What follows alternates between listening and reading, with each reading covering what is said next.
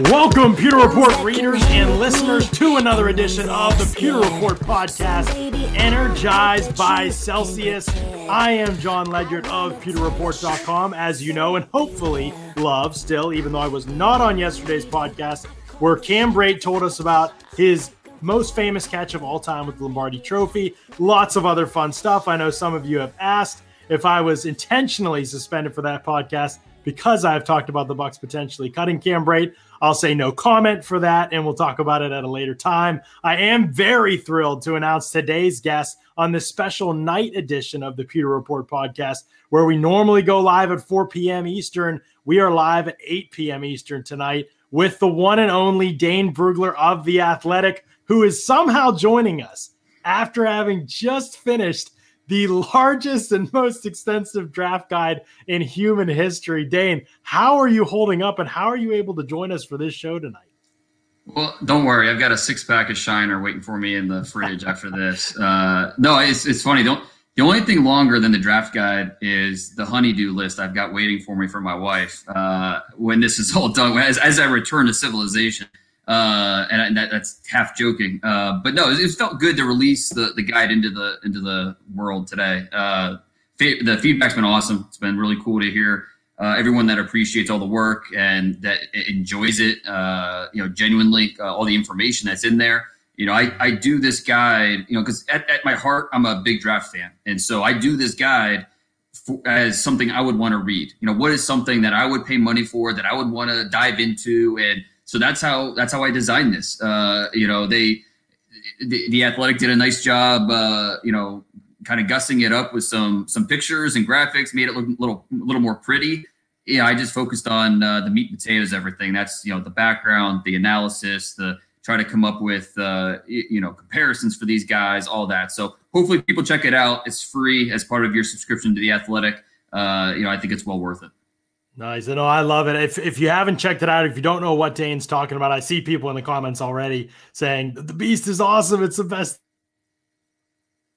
And if you don't know, go over to theathletic.com, get a subscription. I tell you this on the show all the time. You do not get content in the football media space like you can get from The Athletic. You just don't. I'm telling you, if you're a big football fan, draft fan, whatever, you got to subscribe to The Athletic, subscribe to what they're doing.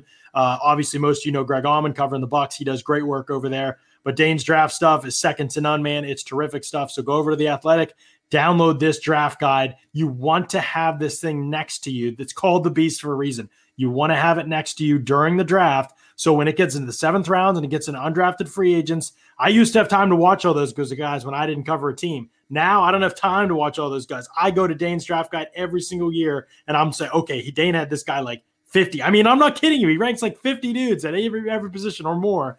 It's extensive stuff. It's terrific stuff. You're going to want to make sure you pick it up. So go over to The Athletic, subscribe, check out Dane's draft guide for sure. Dane is probably going to need, as he mentioned, he's got his six-pack waiting for him. He's probably going to need a little pick-em-up after all of that hard work. I know we're going to sleep in May, but at the same time, we are going to need a little bit of energy to finish out this draft season. So who better to sponsor today's show than our good friends over at Celsius?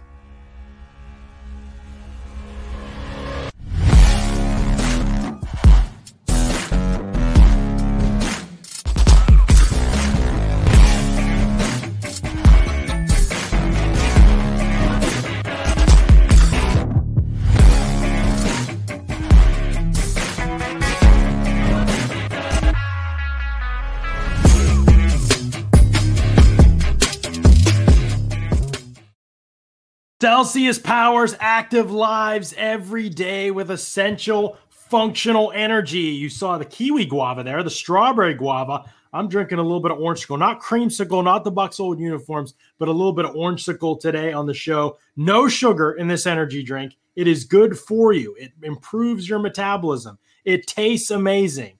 You get the kick that you get from a normal energy drink without the letdown. It's really, honestly, like a cheat code. If we're making a draft board, this thing's going number one overall for me. And I think Orangesicle even number one overall for me. Love this flavor. Love Celsius. If you haven't checked them out yet, make sure you go to Celsius.com. Check out the different flavors in the store locator to find out where you can find them near you. Or go to Amazon.com, get yourself the variety pack, and get on the way to experiencing energy drinks in a healthy fashion like you never have before. It's terrific stuff. Dane, we got a lot of quarterback talk to get to today. I'm excited to have you on the show because I listened to you and Lance Zierlein on your Prospect to Pros podcast that you do. That's terrific, by the way. Everyone should check it out. And I thought, man, there's a lot of – it was interesting because the conversation obviously was around San Francisco at number 3. Everyone assuming Trevor Lawrence is going to go number 1. Jets number 2 are going to take Zach Wilson. So the conversation in the draft really starting at San Francisco at 3. But the way you all have talked about it, the way Adam Schefter's talked about it, Peter King's talked about it, it's almost a consensus now. And you still feel like Mac Jones is kind of getting locked in there to San Francisco at number 3. It's bizarre because, when the trade went down, the initial thought in my mind was, oh, this is perfect for Trey Lance. I thought that would be the ideal fit. And it's tough because with Kyle Shanahan, we're trying to guess, okay, what type of quarterback is he going to go for here? Because, I think you look towards Mac Jones and he closely resembles the Matt Ryans, the Kirk Cousins. But we've also heard Shanahan talk about how important mobility is in today's game and having that athlete at quarterback. The more you can do, the Josh Allens of the NFL right now. So, that would point more towards a Justin Fields or a Trey Lance. And so we're all kind of guessing at this point. But I will say that everything I've heard from people around the league is Mac Jones, Mac Jones, Mac Jones. And it makes sense from our perspective, from the outside looking in, when we're just trying to guess where they're leaning, because Kyle Shanahan does not go to pro days. Okay. The fact that he went to Mac Jones pro day, and that says a lot. And he wasn't there to see Najee Harris. He wasn't there to see Devontae Smith. He was there to see Mac Jones. And that says a lot. But it's also worth pointing out that next week he's going to be in Columbus to see Justin Fields. So that all of a sudden, that gets worked into the mix. What does that say? I don't know. I mean, is Justin Fields just as much of a candidate there as Mac Jones is? Mm-hmm. It's really tough to say. But I will say this. We cannot rule out Mac Jones at number 3 as a very strong possibility. There's a lot of smart people around the NFL who believe that's who it's going to be. And it's not, I've been doing this long enough where anything you hear in April, kind of let it go in one ear and out the other, because that's just, there's so much misinformation. There's just way too much buzz about Mac Jones at 3 from people, guys with teams, people around the league, for there to at least not be some smoke there. So it's just a really interesting dynamic with San Francisco at 3. Yeah, it's fascinating to me for a couple reasons. One, obviously, I think people say when you trade up to 3, you would probably go in for one of the quarterbacks who most people believe, most draft analysts at least believe, you and I would believe are better and have higher ceilings than Mac Jones does. Right. And it isn't even to knock on Mac Jones. I mean, I like Mac Jones as a player. I think he's good. I think, based on looking at your board, you have him with a first/second round grade, kind of in that range as your QB5. So, I mean, it's easy to like Mac Jones. I think it's just hard to imagine trading up to number 3 for a guy like that. And one of the things that totally threw me, and I wonder if you could shed some light on this, is when the trade happened, I remember some people, like I think you and maybe Lance both tweeted something along the lines of Trey Lance makes sense, or something. Lance at least did. Said something about Trey Lance and being a fit. And a couple other people expressed a similar sentiment, or there were a lot of people talking about Justin Fields. And it felt like within 15 minutes of the trade, there was like this influx of, no, I don't think they're taking from the league, that then media were then saying, oh man, maybe it isn't who we thought it was, already. Like it was that quick. My question to you is, why do you think that there was so much certainty like that? Do you think that stemmed from actual knowledge of what the 49ers like, or do you think it was just people saying Jimmy Garoppolo, Matt Ryan, whoever else he's worked in the past, CJ Beathard, who he drafted and said he liked a lot, forever, like right. Mac Jones looks like these guys, plays like, do you think it's just people making parallels like that? Or do you think there's some actual knowledge, even that quickly, that was picked up about what the 49ers intentions really were? I think there was some actual knowledge, because this trade was in the works for a while. So, okay. Even though we didn't know about it on the outside, there were plenty of people behind the scenes with teams that knew there was a good chance it was going to happen. And let's just play devil's advocate for a moment on Mac Jones. I mean, if you're going to list the most important qualities that you're looking for at the quarterback position, what are 1 and 2? Accuracy, mental processing, decision making, whatever order you want. Those are the 2 most important things that you want in a quarterback. You could make the argument that Mac Jones is the top of this quarterback class in both those areas. So you just have to decide, okay, is the rest good enough? Is he mobile enough? Is his arm strength good enough? And if the answer is yes, then I can understand why you would talk yourself into Mac Jones. Now, watching him on tape, it gets really difficult when you talk about a situation. The elite offensive line, the run game with Najee Harris, the receivers, ridiculous. But then you also factor in Sark and the play calling, how much of an impact that had on Mac Jones and his success this past year. So Mac Jones is an easy player to like you said. But yeah, to trade up to number 3, it's really, really fascinating. And the other dynamic with this too is Carolina. They're trading for Sam Darnold. Is that a reaction move to because they coached Mac Jones down in Mobile. We thought, okay, maybe Mac Jones at number 8. That's a possibility. Tepper, the owner, being down there in Mobile, having a chance to be around Mac Jones, that makes some sense. All of a sudden, San Francisco moves up to 3, and then Carolina then makes that trade for Sam Darnold. Is that a reaction move because they knew that, okay, they're not getting Mac Jones now? So there's so many ways to read into this, and I do think there's some knowledge behind the scenes of at least teams guessing, making these educated guesses that's where San Francisco's leaning, at least at this point. Yeah, that's fascinating. It's a good point about the trade being in works for a while, and people maybe knew what was going on there. It'll be interesting to find out. I mean, how many, the 49ers have leaks is one way to say it, but also if they just talk, they've been open about like what they like in the quarterback class and things like that, and how much knowledge is there of that out there in the public realm. It seems amazing to me that the consensus seemed to be reached so quickly with very little pushback from inside the league. And it'll be even more fascinating to see obviously what happens. We'll probably even get stronger indications as we get closer to the draft, but it really does feel that way that Mac Jones is going to be off the board at number 3 to San Francisco. And if that's the case, Dane, before we even get to the later quarterbacks and some of the options that could be there for the Bucs, I have to ask about Justin Fields, because it's not just the 49ers. It's also, first of all, it's the Jets. They're saying we prefer Zach Wilson. You prefer Zach Wilson as well. You have him ranked 2nd in your quarterback board. I'll let you talk about that too. But I still prefer Fields, but I also really like Zach Wilson. So I can get that one. I see what Zach Wilson does that would excite teams, obviously. And I totally understand it. I think he's very good. Like I've said and written and tweeted about, it would not surprise me at all if Zach Wilson in this class overall when it's all said and done. Not that I don't think Trevor Lawrence is number 1, but I think it's close enough that I could see any realm of outcomes, especially with that position, and how much landing spot matters. But now you've got the Jets, and now going Zach Wilson. Now you've got the 49ers going another direction. You've got the Panthers saying, we don't really care if Justin Fields is there. We'd rather trade for Sam Darnold than wait to see what happens with Justin Fields.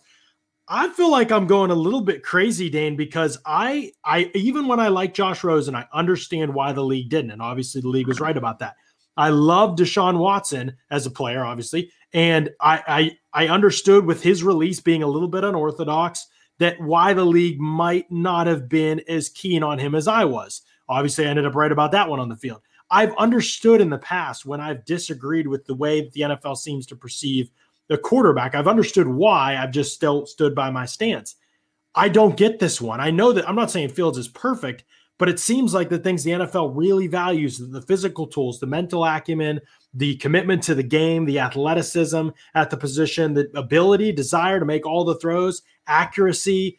I know that there's some issues at times with speeding up his process in the pocket. I completely agree with that.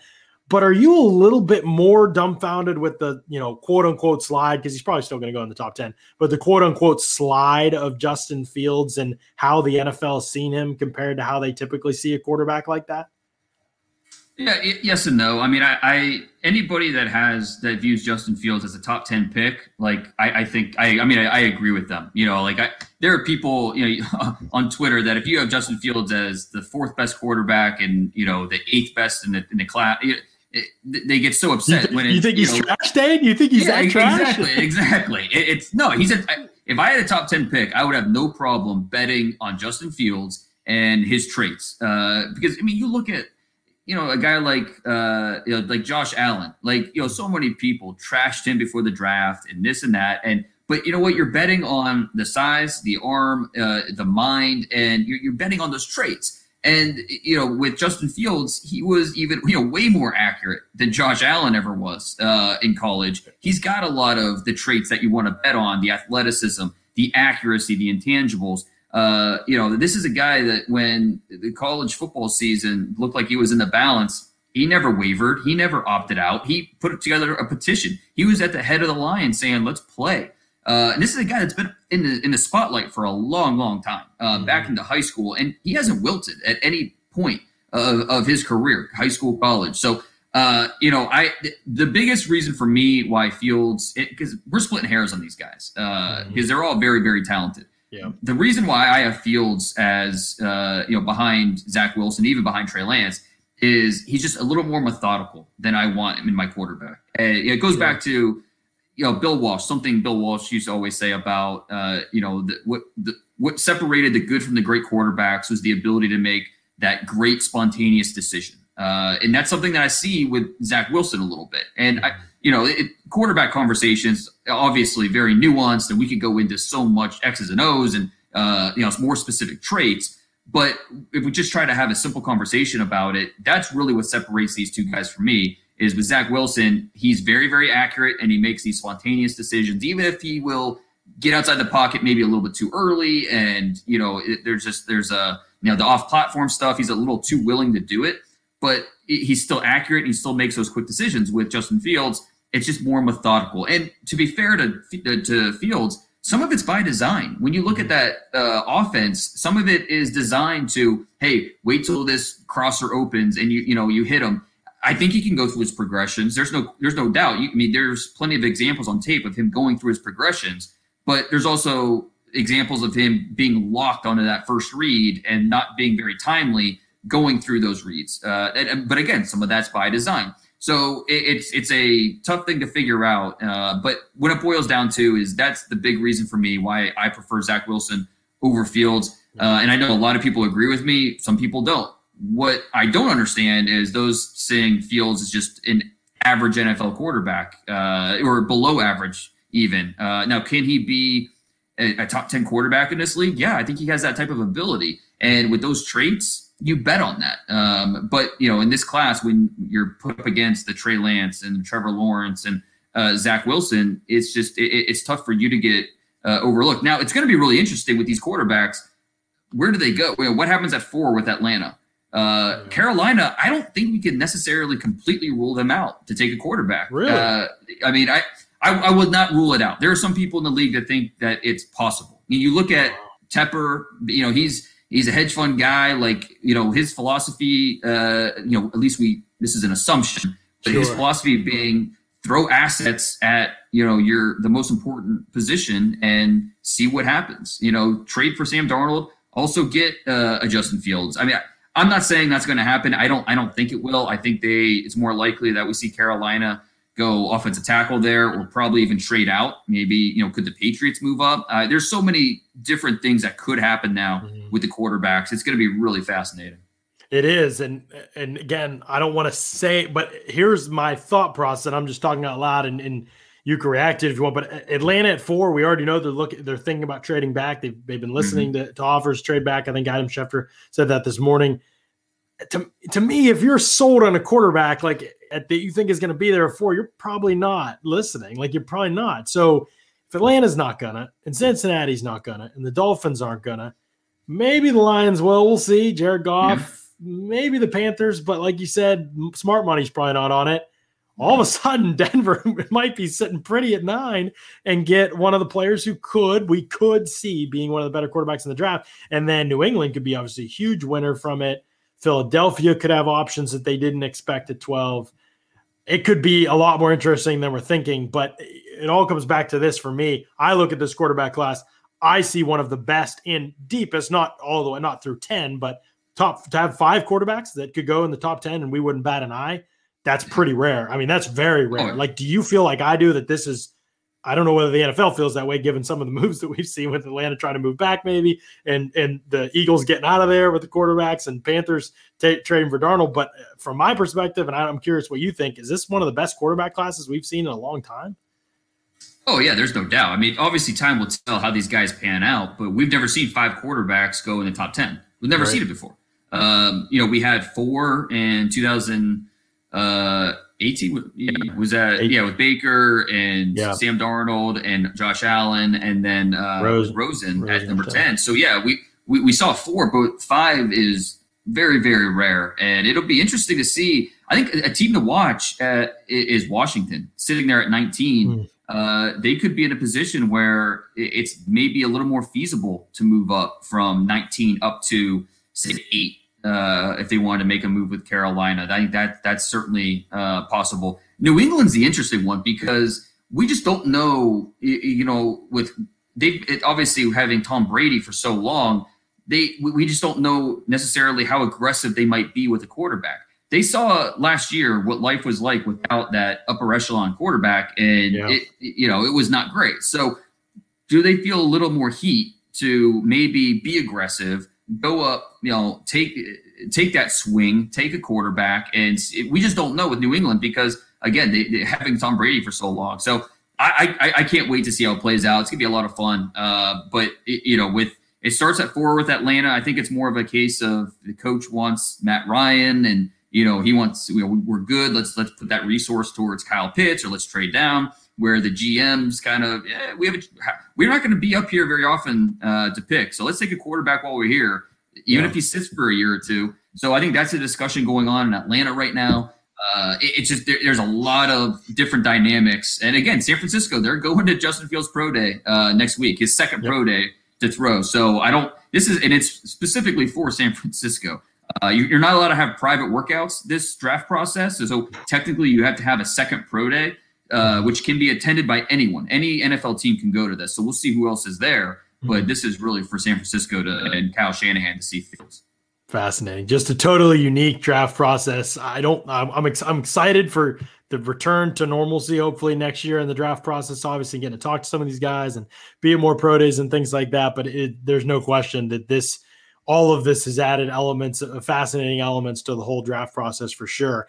We talked about the top 5 guys a lot, but none of these guys are going to be on there on the board for the Bucs when they pick at number 32. So the Bucs have this conundrum in front of them. It's not much of a conundrum, really. Tom Brady's going to play for 2 more years, and then who knows if he'll play for longer than that. It's anybody's guess at this point.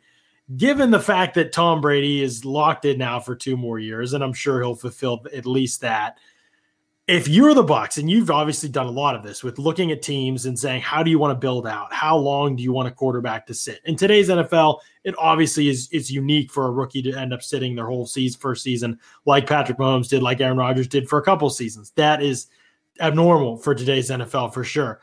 Do you have if you're a team like the Bucs, let's just say it's at 32, but really at any point in the draft, especially early, if you're taking a quarterback in the first couple rounds that you feel like could be your future franchise guy that you would like to have in that number 2 slot, at least by the time the season would start, how do you feel about a team going about the process like that at quarterback when you've got your guy still in place for the next 2 years in Brady? Yeah, and I think it's you could look at it as almost being an ideal situation for your quarterback to be able to sit and learn. And this quarterback class is interesting because we have the 5 at the top that are going to go in the top 10 to 12 picks, and then there's a pretty big drop off. And I think you have to sit down and decide, are any of these quarterbacks after 5, do you see them being long-term starters in the NFL? And to me, there's one guy that I think can be at least a developmental quarterback that you can see starting games and being your long-term starter, and that's Davis Mills at Stanford, he's an interesting discussion as a prospect because he's got 2 big things working against him. He's got 11 career starts, which is obviously not ideal, especially for a quarterback. And then a left knee that has been an issue for him over time. Heard it in high school. He's had multiple issues with it. And so this comes down to a medical decision. My doctors, my trainers, they've looked at the knee. If they give me 2 thumbs up and say, there shouldn't be any long-term effects. Now, could he re-hurt it again? Sure. But there's nothing that says that, this is going to be something that's going to bother him long-term. If the doctors give me 2 thumbs up in that regard, I would have no problem drafting Davis Mills on day 2. He's that good of a quarterback prospect. Again, you just wish there was more of a sample size, But, he's a big, athletic, loose type of player. He's 6'4", 220 pounds. Not a dynamic athlete, but a smooth athlete. He's very loose with how he moves, both in the pocket and outside the pocket. I think he might actually be the best middle of the field thrower in this class. I really like his ability to work the middle of the field. It's really, really impressive stuff. I like the way he can scan the field. He's got a very clean release. There's some things that we can nitpick with him. But again, he's the one guy from this class that I think could be a long-term starter. Just comes down to, can he stay healthy? And, how much more development does he need having only 11 starts under his belt? This is a 4- or 5-star recruit coming out of Georgia. Barely played his first 2 years. As a sophomore, he came in. Basically, he's the guy that took KJ Costello's job, made him transfer to Mississippi State. And then this past year with COVID, he actually missed one game because of a false test. And then he started the other 5 games. And, just watch the UCLA game. That, I think, put everything on display, what he can do, both the good and the bad, and why it's easy to be encouraged by what he could be at the next level. Really interesting stuff. And we've talked about Davis Mills a little bit on this show, but we've talked about him maybe a little bit less. I know Kellen Mond is kind of a name that everybody's been caught up in at times. We'll talk about him in a second. Kyle Trask is a Gators guy. So obviously, people in this area are like, oh, what about Kyle Trask? I think a lot of Bucs fans actually have kind of ruled out Trask. We'll talk about him again in a second too. But sticking with Mills just for a second, you mentioned his ability to read middle of the field and do things like that. There is the tricky aspect of this evaluation right now for Bucs fans. If you are thinking about quarterback in this upcoming draft, you are thinking about Bruce Arians type quarterbacks, like who he's traditionally coached over the years. But there's a caveat that Bruce Arians very well could not be the head coach by the time said quarterback would play. I mean, he may retire with Brady in a couple of years. I mean, that seems almost likely, I would say, in a couple of years anyway. And so when you're Jason Light and you're thinking about the quarterback position, and to me, this is a reason not to draft one at all. But since we're entertaining the idea, it adds a tricky aspect to it because you're not even sure what coach you're going to have to go to pair with, what offense you're going to have necessarily to pair with a quarterback. And so you almost would have to go off Light's preferences at the position and his preferences in an offense as well, and be a little forward thinking in that if you did it at that point. Having said that, is there a system or a style of play or offense that you see Davis Mills' skill set working best in the NFL?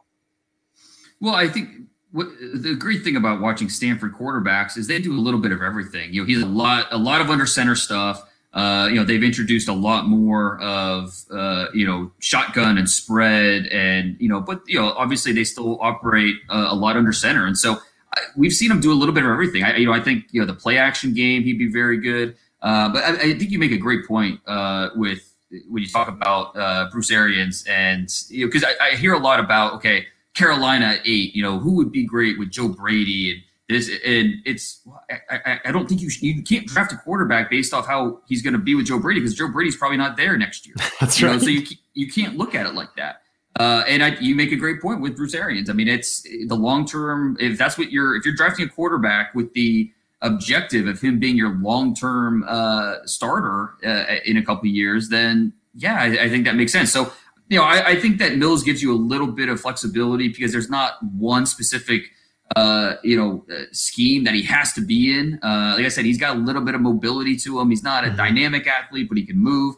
Very, very smooth player. I think, a lot of boots, a lot of play action, things like that. I think that's where he kind of operates best. But keep under center, shotgun, he could do either of those things. And I think that Stanford offense really allowed to show the wide range of things he can do. Yeah, plenty of both in the Bucs offense with the under center and the shotgun. Not as much with the boot action, hopefully more with the play action. We'll see if that trend continues this season. They're moving in the right direction at the end of last year. That's interesting stuff about Davis Mills. We'll definitely have our eye on him and maybe even do a separate show on Mills and some of his stuff. Bucs fans, if you're listening, I know some of you are reacting pretty strongly to what Dane's saying and getting pretty excited. But like you said, it's tricky to figure out exactly what type of quarterback you want right now. Good to know that he has some diversity scheme-wise. Let's talk about Kyle Trask because he's the Gators guy, and there's some people in the chat I know, big Florida fans, and they watched him light it up. Kyle Pitts, Kadarius Toney, they love what he brought to the table. But at the end of the day, I go back to what Bruce Arians is talking about when he says, if we're going to draft a quarterback, we might draft a quarterback, he said, but it has to be somebody with upside. That's literally the word he used, I think, twice. And when I hear that, I just don't think about Kyle Trask. I don't know. Do you agree or disagree with me? When I heard the word upside at the quarterback position, I would never picture Kyle Trask. No, I 100% agree. I see a carbon copy of Mason Rudolph, and that's not meant. I guess it's both a positive and a negative. A guy that can come in and maybe win you a game as a fill-in starter if you need to, but mostly he's going to be a backup. And there's just a lot to like about Kyle Trask. He was such a great fit with Mullen because he understands where to go. He's a very cerebral player. He understands where to go with the football. There are not many times where he looked shell-shocked and just panicked and didn't know what to do. He had a lot of talent around him, just like Mac Jones, throwing the Tony and Pitts and those Grimes and the weapons that they had for the Gators. But there's a lot to like about his ability to push the ball down the field. Small windows don't intimidate him. He's a really confident thrower. Timing, trajectory, those are staples of his tape. Doesn't have the biggest arm. The biggest thing I worry about with him is just the heavy feet. He's a guy that he's got some functional mobility to work the pocket. But if you're going to move him off his spot, that's where he will start to really struggle. Doesn't have that, the quick feet to quickly reset and to get on time, back on time. So I see a Mason Rudolph player, which is fine. That's a guy that should earn an NFL paycheck the next decade.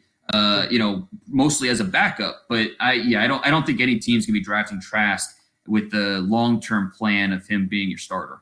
That's actually a really good comparison for Trask. I hadn't thought of that, which is silly because I'm obviously a Steelers person. I probably should have thought of that, but that is, now that you say that, I see a lot of that in his game for sure. That ball's not going to come flying out of his hand, but he still throws with pretty good touch down the field, and you could see him doing some things. But again, in today's NFL, you have to be able to create. You have to be able to do things when things aren't perfect around you, and that's where I think we even saw that in the bowl game, right? Like when the environment around him crumbled, right, he crumbled with it, I think. And so that's a good point about Kyle Trask. You're as doubting as anybody, Dane. There's a lot of people that still think Kyle Trask is going to one of the teams at the back end of the first round.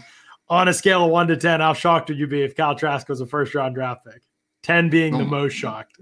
11. I mean, that would be shocking. Because again, I just don't think an NFL team is going to be drafting Trask with the idea of him being the long-term starter. I would be surprised. I think there is a much, much better chance that he goes third round than first round, even fourth round, I would say. So that would certainly be a surprise.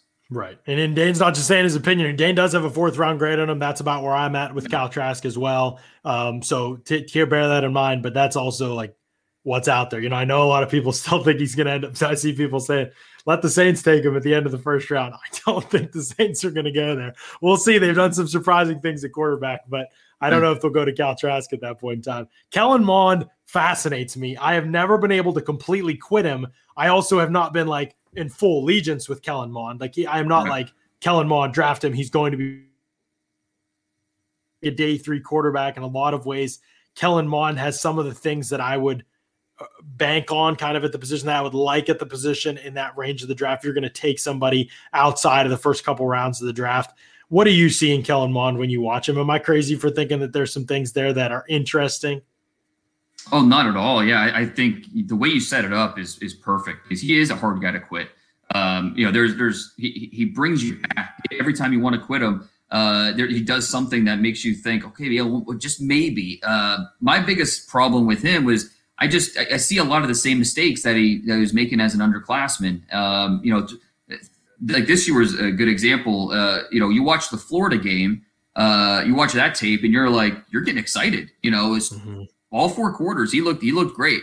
Then you watch the LSU tape, and you're like, oh, same old Kellen Mond. It's just that's who you're getting, and it's really tough to know which Kellen Mond that you're going to get on a week basis. I gave him a 4th round grade. He's going to go a lot higher. I think he's probably going to go maybe in the 2nd round. I think that's possible. Just because he has a lot of the tools that you want. Good sized kid, 6'3", close to 215 pounds, a really good athlete. He can move. There's a lot of Colin Kaepernick to his game, just that style. And so I can understand why a team's going to buy on Kellen Mond and say, well, once we get him into our quarterback room, and we can develop him and really, get all the strengths that he has as a quarterback, we can amplify that. And I understand that. So me personally, I wouldn't draft him to the 4th. He's going to go much higher than where I have him. And he might make me look wrong if he goes to the right situation and they're able to really develop what he can do well. Cause he's got a big arm. Some of the strikes that he has on film are just beautiful. So you can put together a highlight package that will absolutely make you buy in. But if you watch that low light package, that's when you start to, worry about, okay, which quarterback am I getting?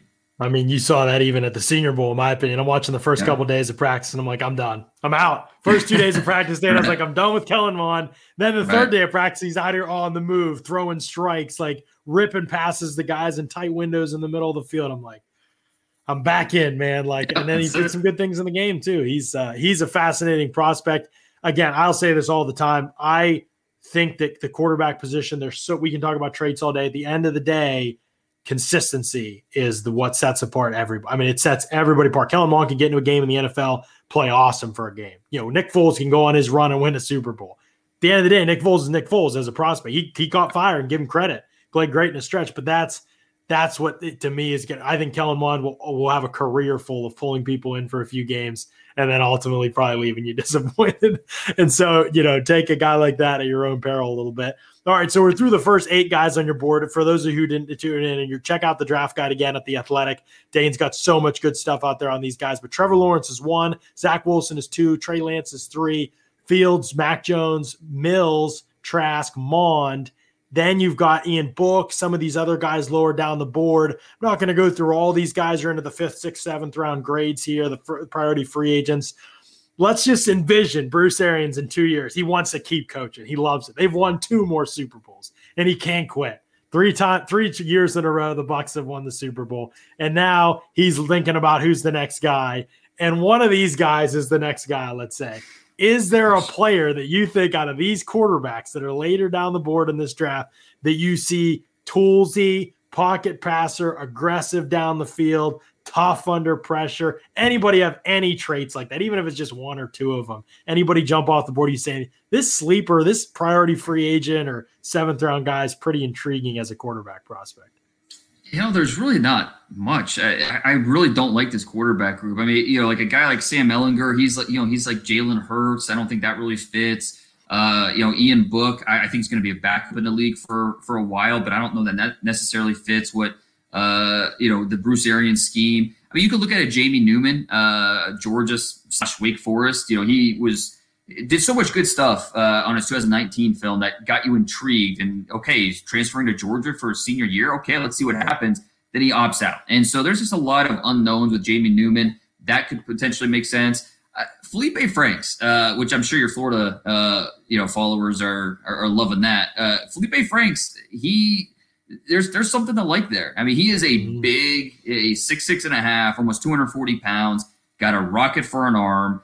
He made some necessary improvements this past season at Arkansas, where you start to there might be something here. He's one of the better deep throwers in this draft.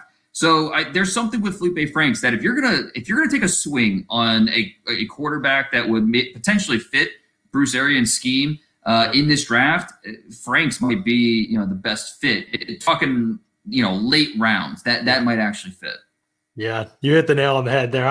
He was the only guys I looked across, and I know most of these guys that I've seen at least a little bit of some of these guys that you've ranked lower, and I was like, man, he's gonna say Felipe Franks, isn't he? And I'm just gonna be like, don't do it, Jason. Like, but no, I think you're right on paper. Like, again, size, the arm strength, things like that.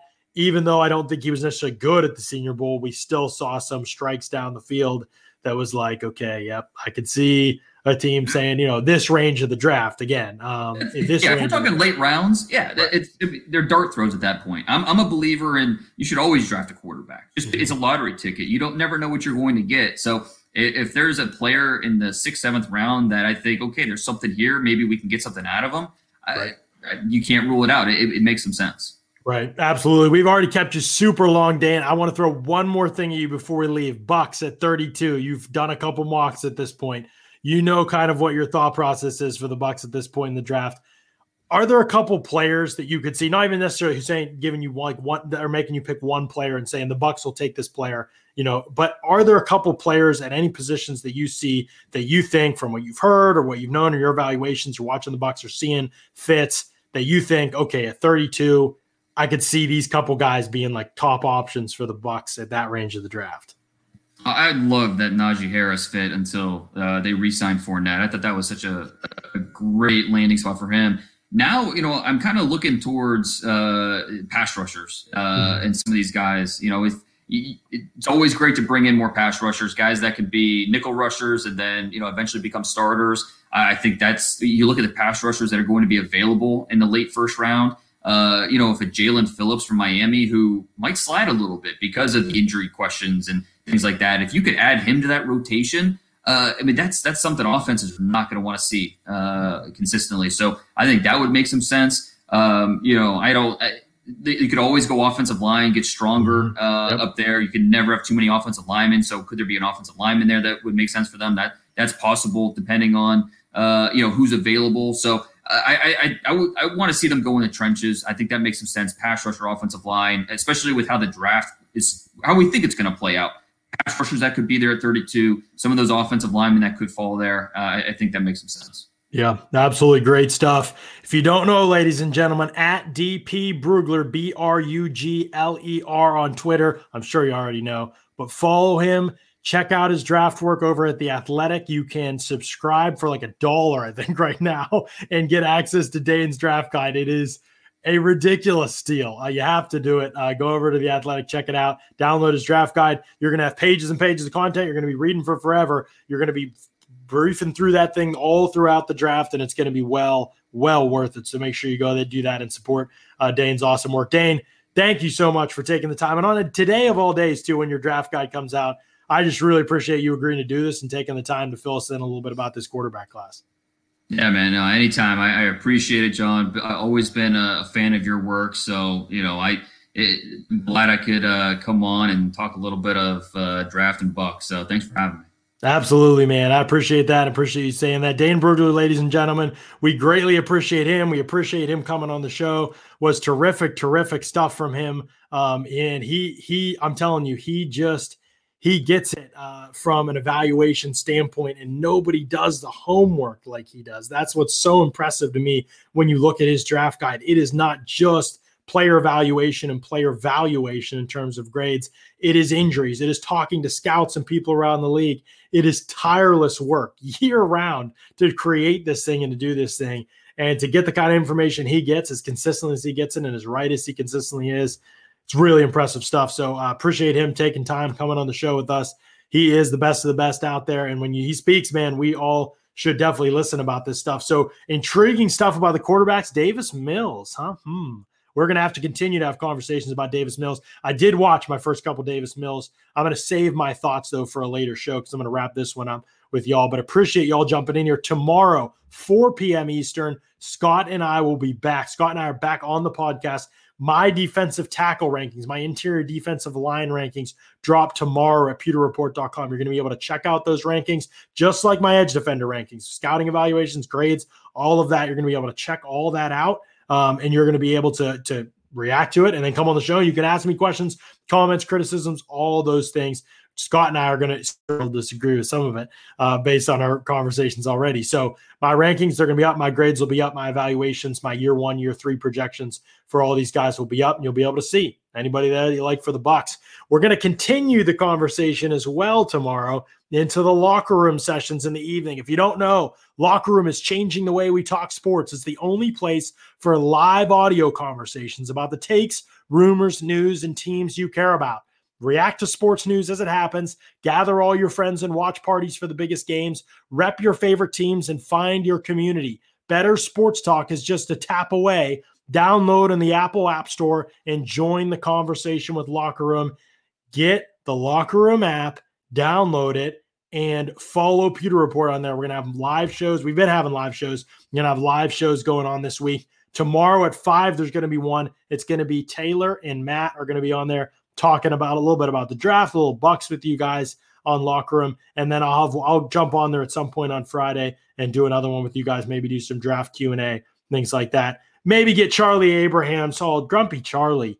He doesn't want the Bucs to take a quarterback at all. Neither do I, Charlie, but a lot of people do, and it's an option that's on the board. So we got to talk about it. But Charlie's going to be able to ask questions about the things he wants to talk about on Locker Room. So make sure that you have downloaded the Locker Room app and followed Pewter Report, because it's really good stuff. Scott and I might have a new player to top our board for the Bucs at number 32. A new player. We're going to talk about that in the upcoming shows at Pewter Report. I appreciate y'all tuning in and listening to tonight's podcast. As always, thanks so much for listening to another edition of the Pewter Report podcast. Out.